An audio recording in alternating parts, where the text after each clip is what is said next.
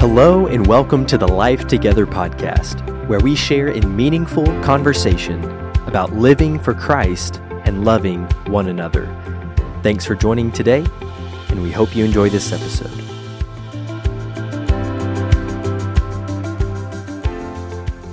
Well, hey everyone, and welcome to the podcast. Today we're talking about the Spirit. And I want to just ask you, what comes to your mind when you think about the Spirit? For me, if I had to answer that question growing up, the answer would probably be nothing. There was little conversation about the Spirit, not a whole lot of teaching about the Spirit. And so in the words of one book that I've come to appreciate, they refer to it as the forgotten God. And that's kind of what the Spirit was for me. I'd kind of forgotten about him. But over the past couple of years, I've come to see that knowing the Spirit is an essential concept to having a biblical worldview, and knowing the Spirit is essential to being in a transforming relationship with Jesus. And we're going to talk about both of those things in a moment in what will be sort of a two-part series. But joining me for these next two episodes is Durell Dobbins. So Durell, thanks for joining today. And tell us a little bit just about how the Dobbins are doing right now, and maybe a little bit about your role here at Lost River. Well, thank you, Jarrett. It's been really good working with you, and it's just a pleasure to be here with you today to talk about these things that are important. And as far as my role here at Lost River is concerned, I serve as one of 8, and with 7 other very competent leaders who see our role as being that of a servant, but in a very special kind of service. And so we also serve a congregation that is very receptive to the kind of service that we perform, and it just makes it a joy to serve. Yeah. Well, I know I can speak for the church when I say we're very grateful for the leadership here, for the shepherds here, and for the direction that y'all are leading us in. Well, thank you on their behalf. And I've appreciated just personally, since I've been here, it's been so fun to get to come here to the office every day and work with you and learn from you and have a good time together. And it's been really special. I'm thankful for your influence. Yeah, sometimes we have too much fun, but yeah. Well, okay, so for me, the Spirit, something that wasn't really talked about a whole lot. And so I'm just curious for you, what comes to your mind when you think about the Spirit? And then maybe how has that changed over time? Well, this has been an evolution in me, as it will be for anyone as they mature along their path as a Christian. The messages that I was getting, and we can talk about some of the history of why this is at another time, but the messages that I was getting when I was young are, first of all, don't talk about it. And when I say it, the Spirit was more often presented as it than him, which I think is the first mistake. But don't talk about it. Get nervous when the subject comes up. Tamp down anything that smacks of the supernatural. And as an aside, that itself is fraught with problems, because the Bible is a supernatural book, and God is, in our view, from our view of him, he's supernatural. Now, you might say he's completely natural, having created nature, but he is a supernatural being in a sense of the word. The resurrection of Jesus was certainly supernatural. The virgin birth was supernatural. The ascension of Jesus was supernatural. So why, when we talk about the Spirit, do we get all empiricist on us and we throw out anything that has to do with supernatural? So that's a bit of a problem. Tamp down anything that sounds like it's supernatural. And if we're going to do that, then we also have to explain away anything that the Spirit might do, and we might have to come up with phrases that the Spirit is only in us through the Word, because that brings us back to the old empirical idea that nothing supernatural is happening here. What's happening is intellectually we're being transformed as we come in close contact with the Word of God. Unfortunately, that doesn't quite jibe with Scripture, and there are some Scriptures that you bump up hard against when you take that view, and we'll talk about some of those too, I'm sure. Was there a particular class or study, or was there something specific that began to shift your perspective at all? I can't say that there was a class or anything of that nature because, again, this is something that I wasn't taught much growing up, that we have to have a relationship with the Spirit and that the Spirit dwells in us and that there are functions that He performs. None of that was taught to me.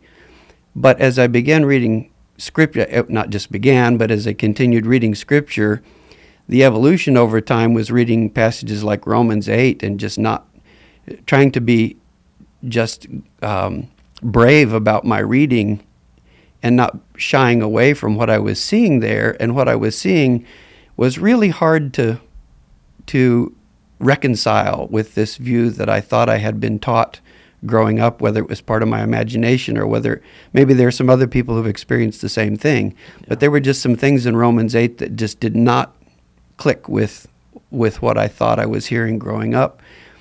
And then you come to the question of, what are you going to believe? You're going to believe what the Scriptures say, or are you going to believe what you've always been taught? And one of the things that I was always taught was to go with the Scriptures every time. So I'm trying to be true to what I'm reading myself. Yeah, that's interesting. So you mentioned Romans 8, and at some point we're going to get to that. But you spent a good amount of time on mission in China, and so I'm curious, you mentioned like rational and empiricism, which is kind of a post-Enlightenment thing that happened in the West, which maybe we'll talk about at some point. But going to an Eastern country, those are not the same underlying assumptions. And so I'm just curious what that experience was like, ministering to people from a very different worldview, and as that relates to the Holy Spirit. Yeah, that's a really insightful question. The Chinese people, being Eastern, didn't go through all these contortions. They didn't have this love-hate relationship with spiritualism. They are a spiritualistic people. The rub in China is that the Communist Party, their party line literally is secular humanism, which means no talk about spiritualism. And yet that's very unsatisfying to a spiritually minded people. And so the Chinese do have this sense of spirituality, even though in school all their lives all they will hear is secular humanism.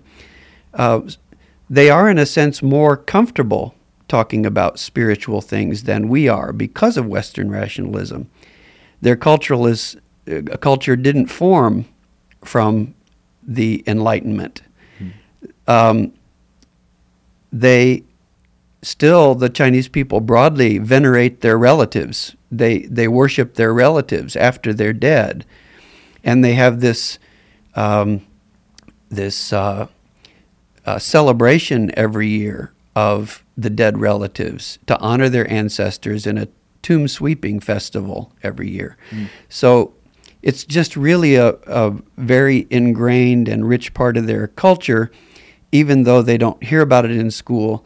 It's very easy to talk about it. It's a subject that presents well in public. You can talk about it openly, publicly, without fear of anybody thinking that you're dumb or unenlightened or ignorant or any of those kinds of things. You can speak about it freely, and that is spiritualism. You can speak about spiritualism freely without the baggage, perhaps, that would saddle some of us from the West. So it was sort of refreshing to be in that culture and to be able to talk openly about things that don't present well in public, perhaps here in the United States.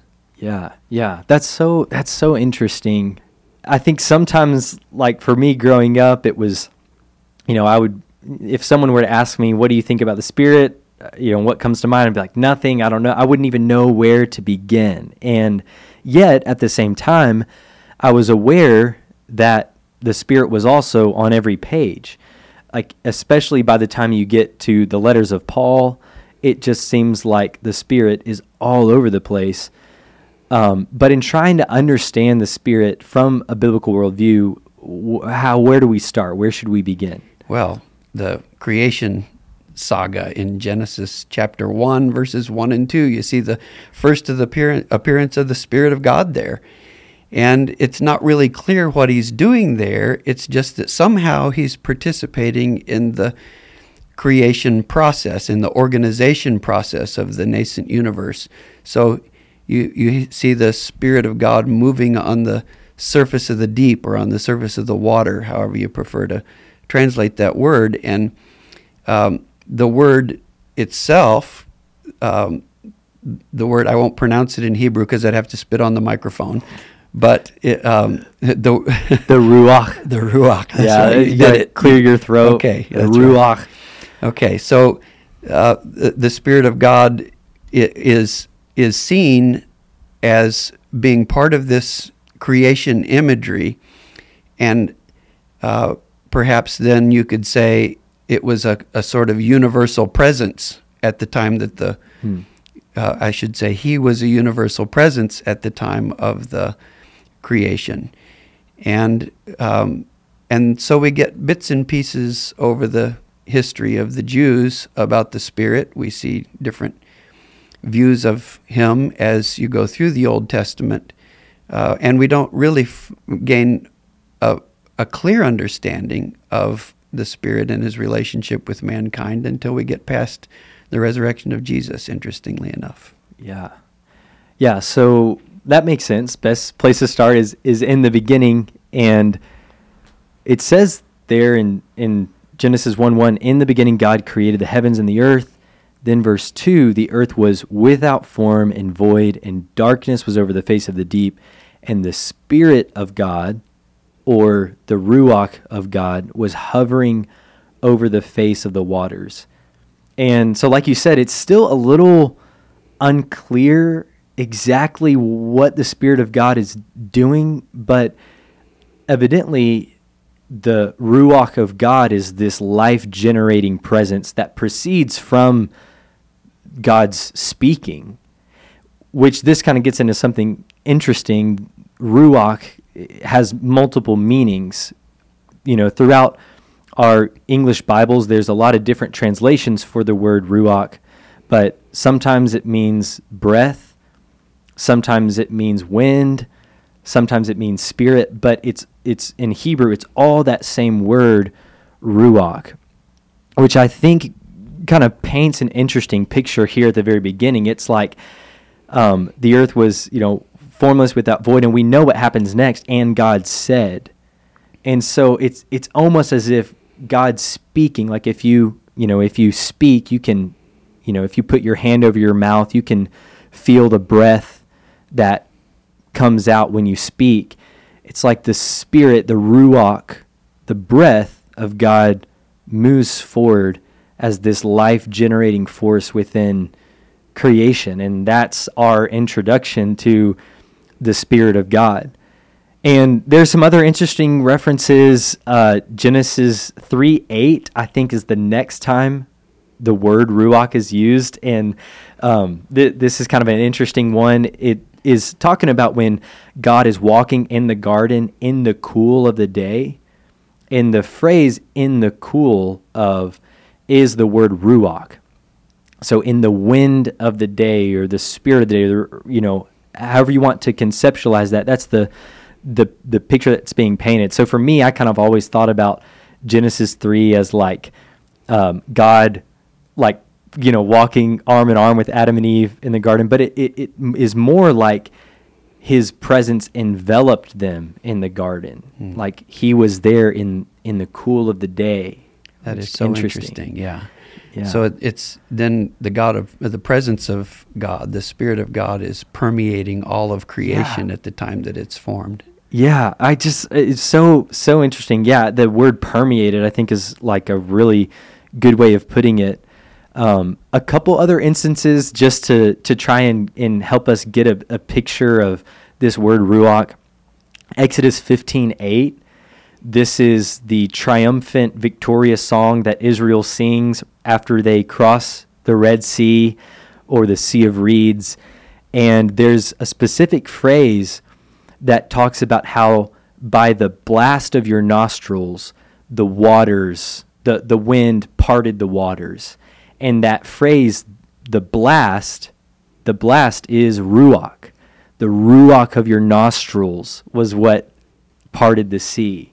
So another interesting way that we see the word used. And then Genesis 6:17 is a more familiar one. Humans are filled with the ruach of God, the breath of life.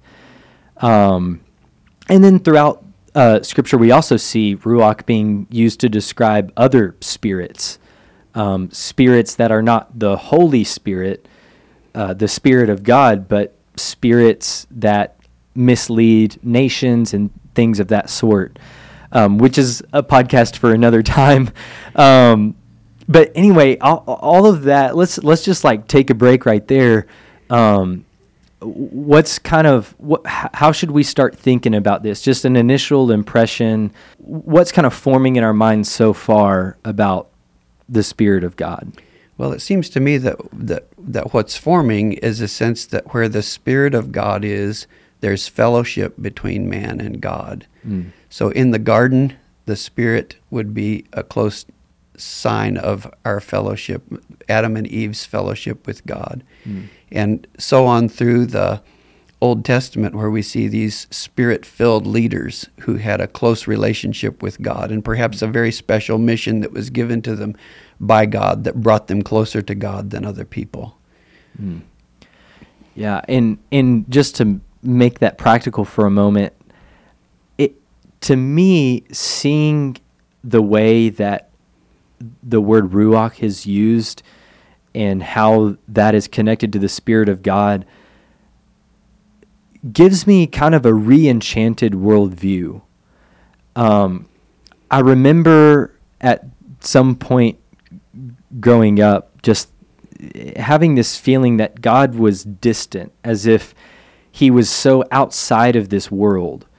And the idea was almost like God is the clockmaker. And I even heard this analogy used rather often. He's the clockmaker who, sets everything in place, sets the time, and then he takes his hands away and the clock just does what it does. And every now and then he'll step in and wind it up again to make sure it runs right. But for the most part, he's hands off, hands free, and things are just ticking away however they're supposed to. But this describes God in a very different way. Genesis 1 and the idea of the Ruach throughout the rest of the Old Testament offers us a enchanted worldview in which the presence of God, to use your word, permeates everything, that he's the cool of the day in which we are walking in. And that's not to say, I think there's an important distinguishment. We're not talking about like pantheism, where it's like everything is God, but everything is, well, to use a very biblical reference, Hebrews 1 verse 3, he upholds the universe by the word of his power. So it's like everything is sustained by the word of his power. And maybe we immediately think, oh yeah, he spoke the world into existence, so that's that. But it's, no, remember, the word of God is what sends forth the empowering, energizing presence of God, his breath that fills creation. So everything is sustained by the word of his power as the Spirit continues to work within the world today.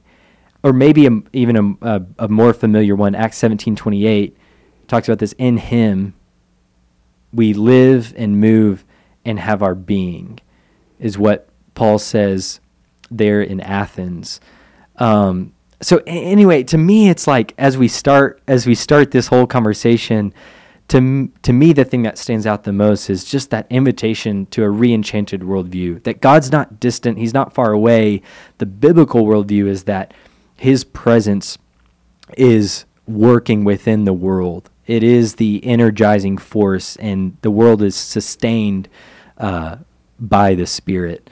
So anyway, I don't know. What are your thoughts on that? Well, we're talking about mostly Old Testament, but you brought in some New Testament references as well. And it's interesting to me that when Jesus is talking to Nicodemus about spiritual things, he invokes the idea of wind, which the Hebrews would all, of course, recognize as the breath of God, the Spirit of God. And when he's talking about spiritual things, he says, well, spiritual things are more like the wind.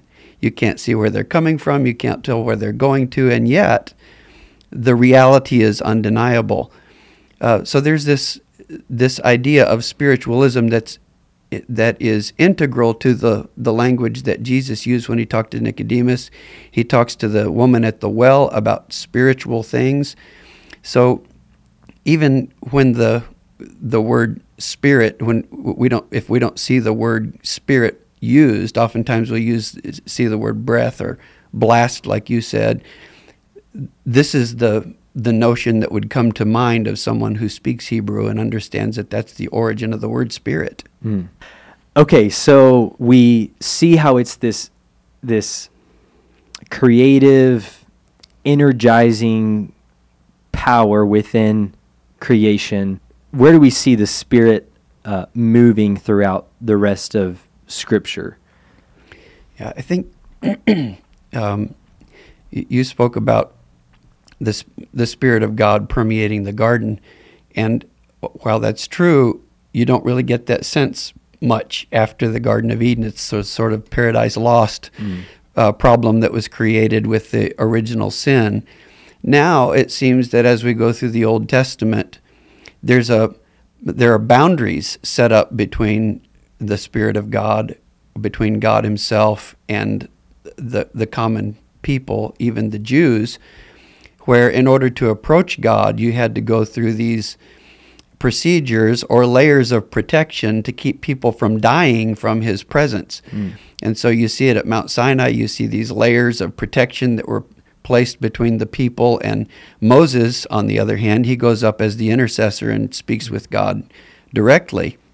But you also see it in the temple, that there are these layers of protection between the people and God, and you get the high priest who's going into the most holy place, that separate the essence of God, the Spirit of God who is sitting above the mercy seat, from the common people who, if they marched into the Holy of Holies, they would die on the spot. They'd never even get that far because there'd be a temple guard there to kill them before they made it that far. And if you didn't come to God in the right ways, or having performed the right purifications, you'd be struck down. And so it seems that as the Old Testament progresses, we find ways to get closer to God through accepted means. And of course, the ultimate accepted means is through Jesus Christ, when he comes and gains access to the Holy of Holies for us once and for all. So the Spirit of God, I think, kind of was distanced from people through much of the Old Testament, and yet there were signs that were given. For example, the high priest would have anointing oil placed on his head. And in the New Testament, we learn that anointing is connected with the Holy Spirit. And in fact, we learn that this anointing is also a way of God showing his approval for certain people. And so you had judges, and you had priests, and you had kings that were selected, and they were anointed to show that the presence of God was with them. And when they were anointed, they had abilities, they had understanding that they could convey that was different from the other people around them.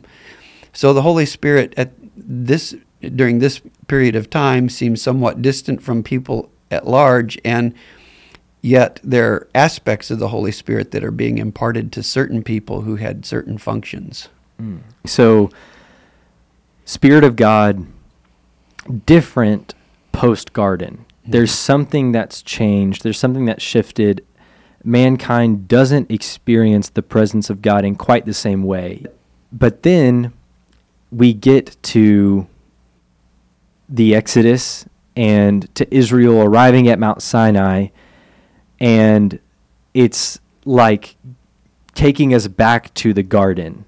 Exodus 40 and verse 34, then the cloud covered the tent of meeting, and the glory of the Lord filled the tabernacle. Moses could not enter the tent of meeting because the cloud had settled on it, and the glory of the Lord filled the tabernacle. So you hear this phrase repeated twice, the glory of the Lord filled the tabernacle. And again, it should draw our minds back to the beginning, back to Eden, back to the garden, that now the presence of God is going to be experienced in not quite the same way yet. God's still working out those plans in history, but to this point, it's now, okay, my glory, my presence is going to come and dwell in this tabernacle and later the temple. And this is a means of fellowship with my covenant people. Well, we see, as I said, the high priest being the anointed one who now has the ability to come into this close fellowship with God that other people didn't have.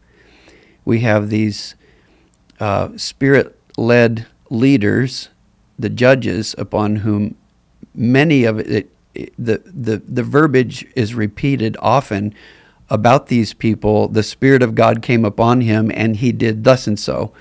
So you have all these judges, and very often in religious literature, you'll hear them called the charismatic judges. It's not charismatic in the way you and I might think about it. It's charismatic in the sense that the Spirit, actually, the Bible tells us that the Spirit came upon them, and as a result, they did these things. It's said several times about Samson. Samson was a very colorful character, wasn't he? He certainly had his share of foibles, but one thing that he had that people around him didn't necessarily have, and what he might be known for, was that the Spirit of God came upon him many times, causing him to do different things in the Lord's service. So the judges is just another example. If you recall in David's sin with Bathsheba, his plea to God was, cast me not out of your presence, and do not take your Holy Spirit from me. David was a prophet, but he was also the appointed king, the man after God's own heart, whom God himself chose as the person to lead Israel. And when he chose him, he put his Spirit upon him. So again, you have people that are designated for certain jobs that seem to have a special dispensation of the Spirit that allowed them to perform their unique function. Okay. So it's like not only does the Spirit of God fill places, but now it's also the Spirit of God fills people, which I think the first time we see that happening is in Genesis 41 with Joseph. So at the beginning of that chapter, the Pharaoh, he has a dream, and it says his ruach was troubled within him. His spirit was troubled within him. But then at the end, verse 38, after, long story short, Joseph comes to interpret this dream, and he does give the interpretation, and it's favorable. It's wise. Pharaoh says, or he describes Joseph as having the ruach of God.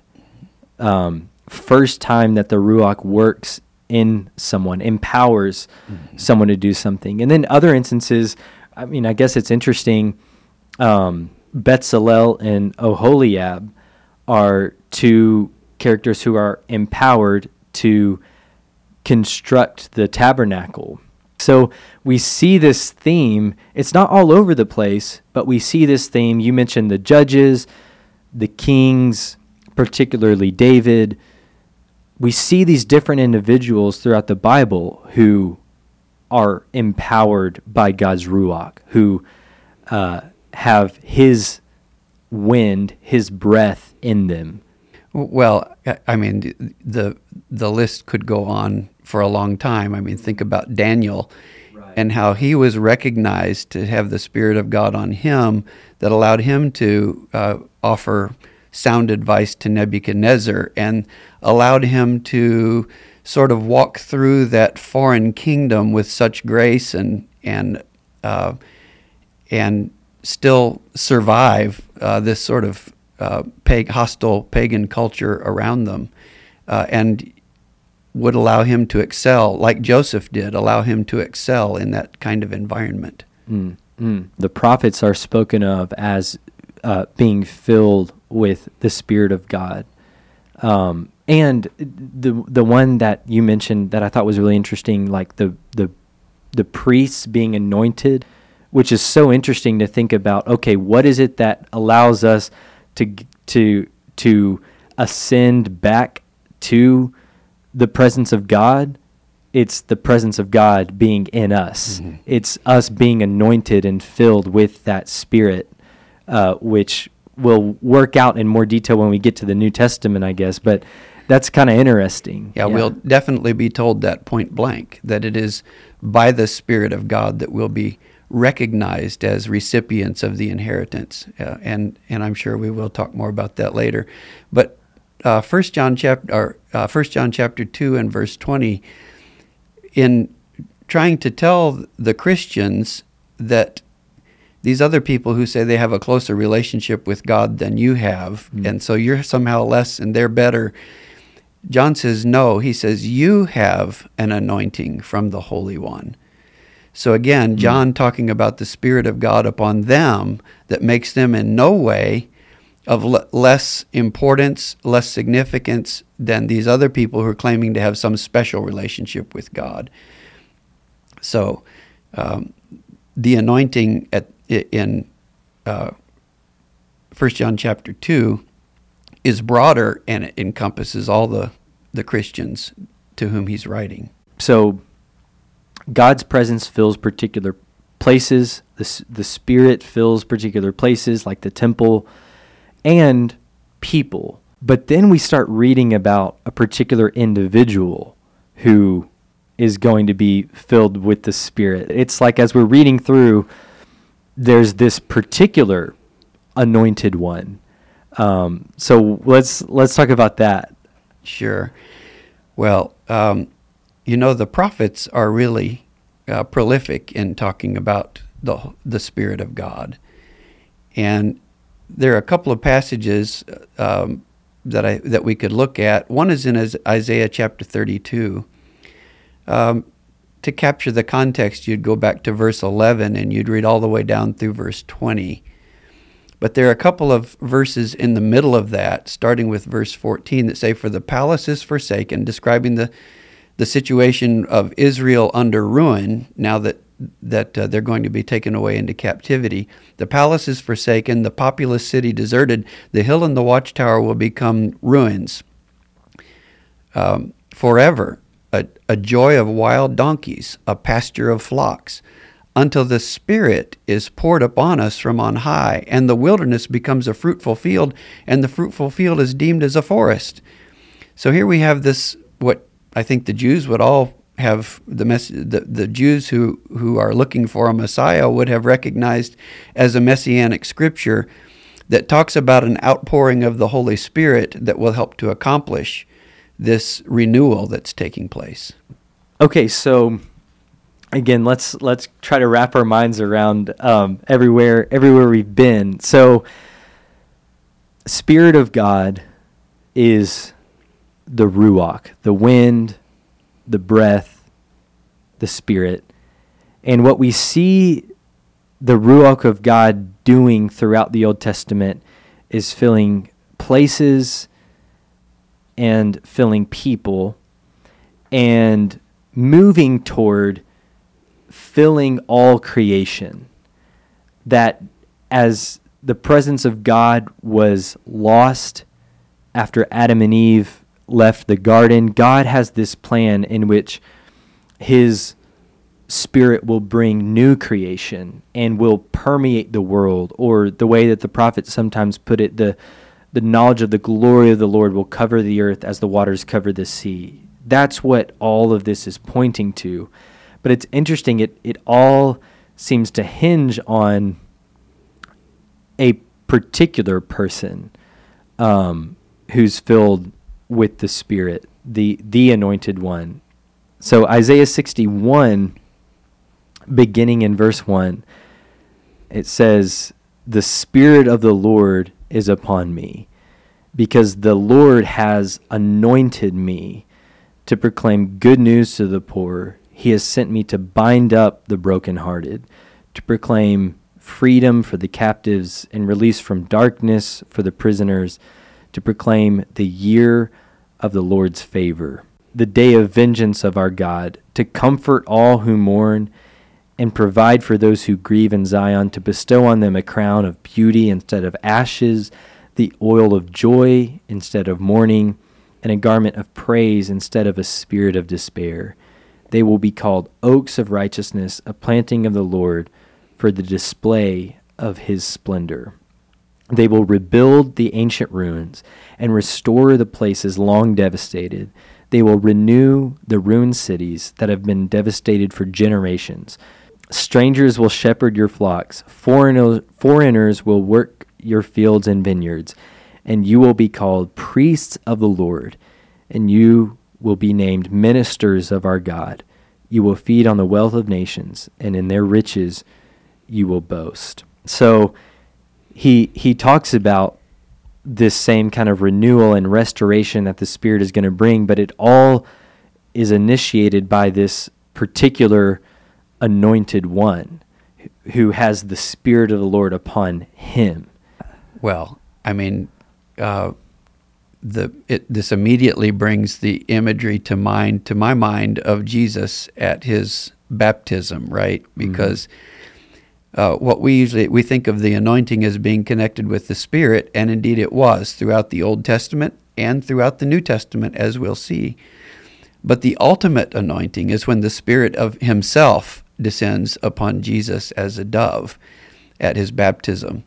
And this is one of the several different mental images that God gives us of the Spirit of God throughout the Bible. There are many images. You have the sound of the rushing mighty wind. You have the cloven tongues like fire sitting on each of the disciples. You have now you have the dove coming down out of heaven, and all of these, the anointing itself.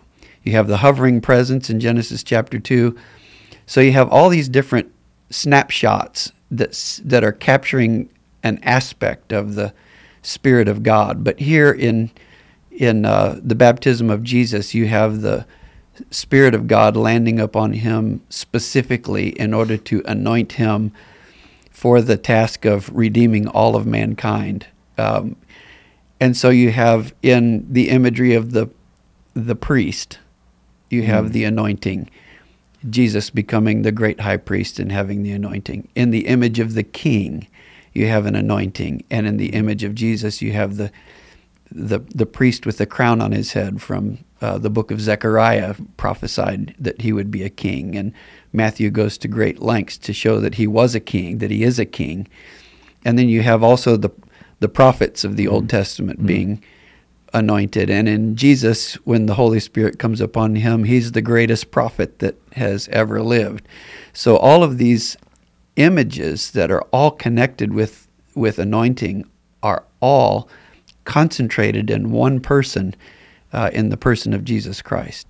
So the triple anointing makes him the anointed one in whom the Spirit of the Lord is upon. And right after his baptism, right after the dove comes upon him, which maybe that's a good place to pick up next time, but right after that, he goes into the synagogue, and what does he say there in his hometown?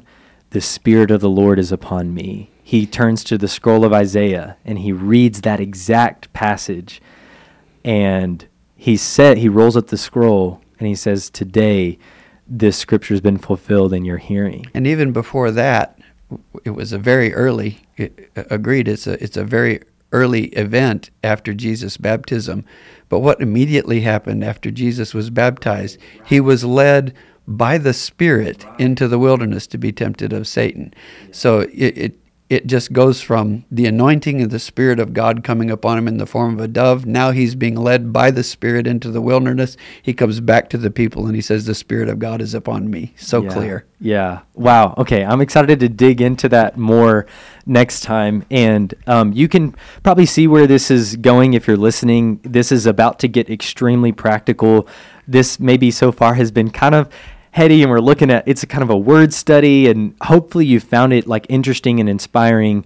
But next time we'll dive into what this all means within the New Testament and how Jesus and Paul talk about this. But just to finish off in Isaiah 61, I think it's this interesting movement that we see. It starts with the anointed one upon whom the Spirit of the Lord rests. And what does he do? He binds up the brokenhearted. He brings good news to the poor, freedom to the captive, all these different things. But then it sort of shifts. It says that all these people who he has touched, as it were, anointed, all of these people, they receive oil of joy instead of mourning. They're anointed with this sort of oil of gladness, and it says they will be called oaks of righteousness. And then it starts to talk about what they will do, how they will rebuild the ancient ruins, and they will restore the places long devastated, and they'll renew the ruined cities, and all of these things that they are now taking part in, and they're going to be called the priests of the Lord, the ministers of God. So we see where this is going all the way back in Isaiah 61. It starts with the anointed one who comes, but then my Spirit will be poured out on all flesh, on all mankind. And that's coming. And when that does, they're going to be the ones through whom God repairs this, to use the expression Lawrence and I love, the shalom shattered world. Now the Spirit's going to rest upon them and energize them to take part in the new creation. And you said it was going to become eminently practical, but I would add to that, it's also going to get very personal. Right, right. Yeah. Well, that's a good transition into just the last thing. Like as we settle into this part, like what is the take home so far? I think the good news is that the kind of closeness that Adam and Eve experienced with the Spirit of God in the garden, although it was lost because of sin, the great high priest who's coming, the great anointed one who's coming, is coming to restore that closeness so that we will have that kind of close relationship with God again. And it's all going toward the ultimate glorification of God's people, where God will abide with them and be their God, and we'll be his people. I suppose it makes sense that when we get to the New Testament, the Spirit is referred to as the Comforter. There's a lot of hope that brings. But, well, thank you all for joining for this episode. And Durell, thanks so much. This has been such an awesome conversation, exploring some of these things, and I've found it really helpful, and I'm looking forward to part 2. Well, Jarrett, thank you. You're really easy to talk to, and it's been a delight. Thank you.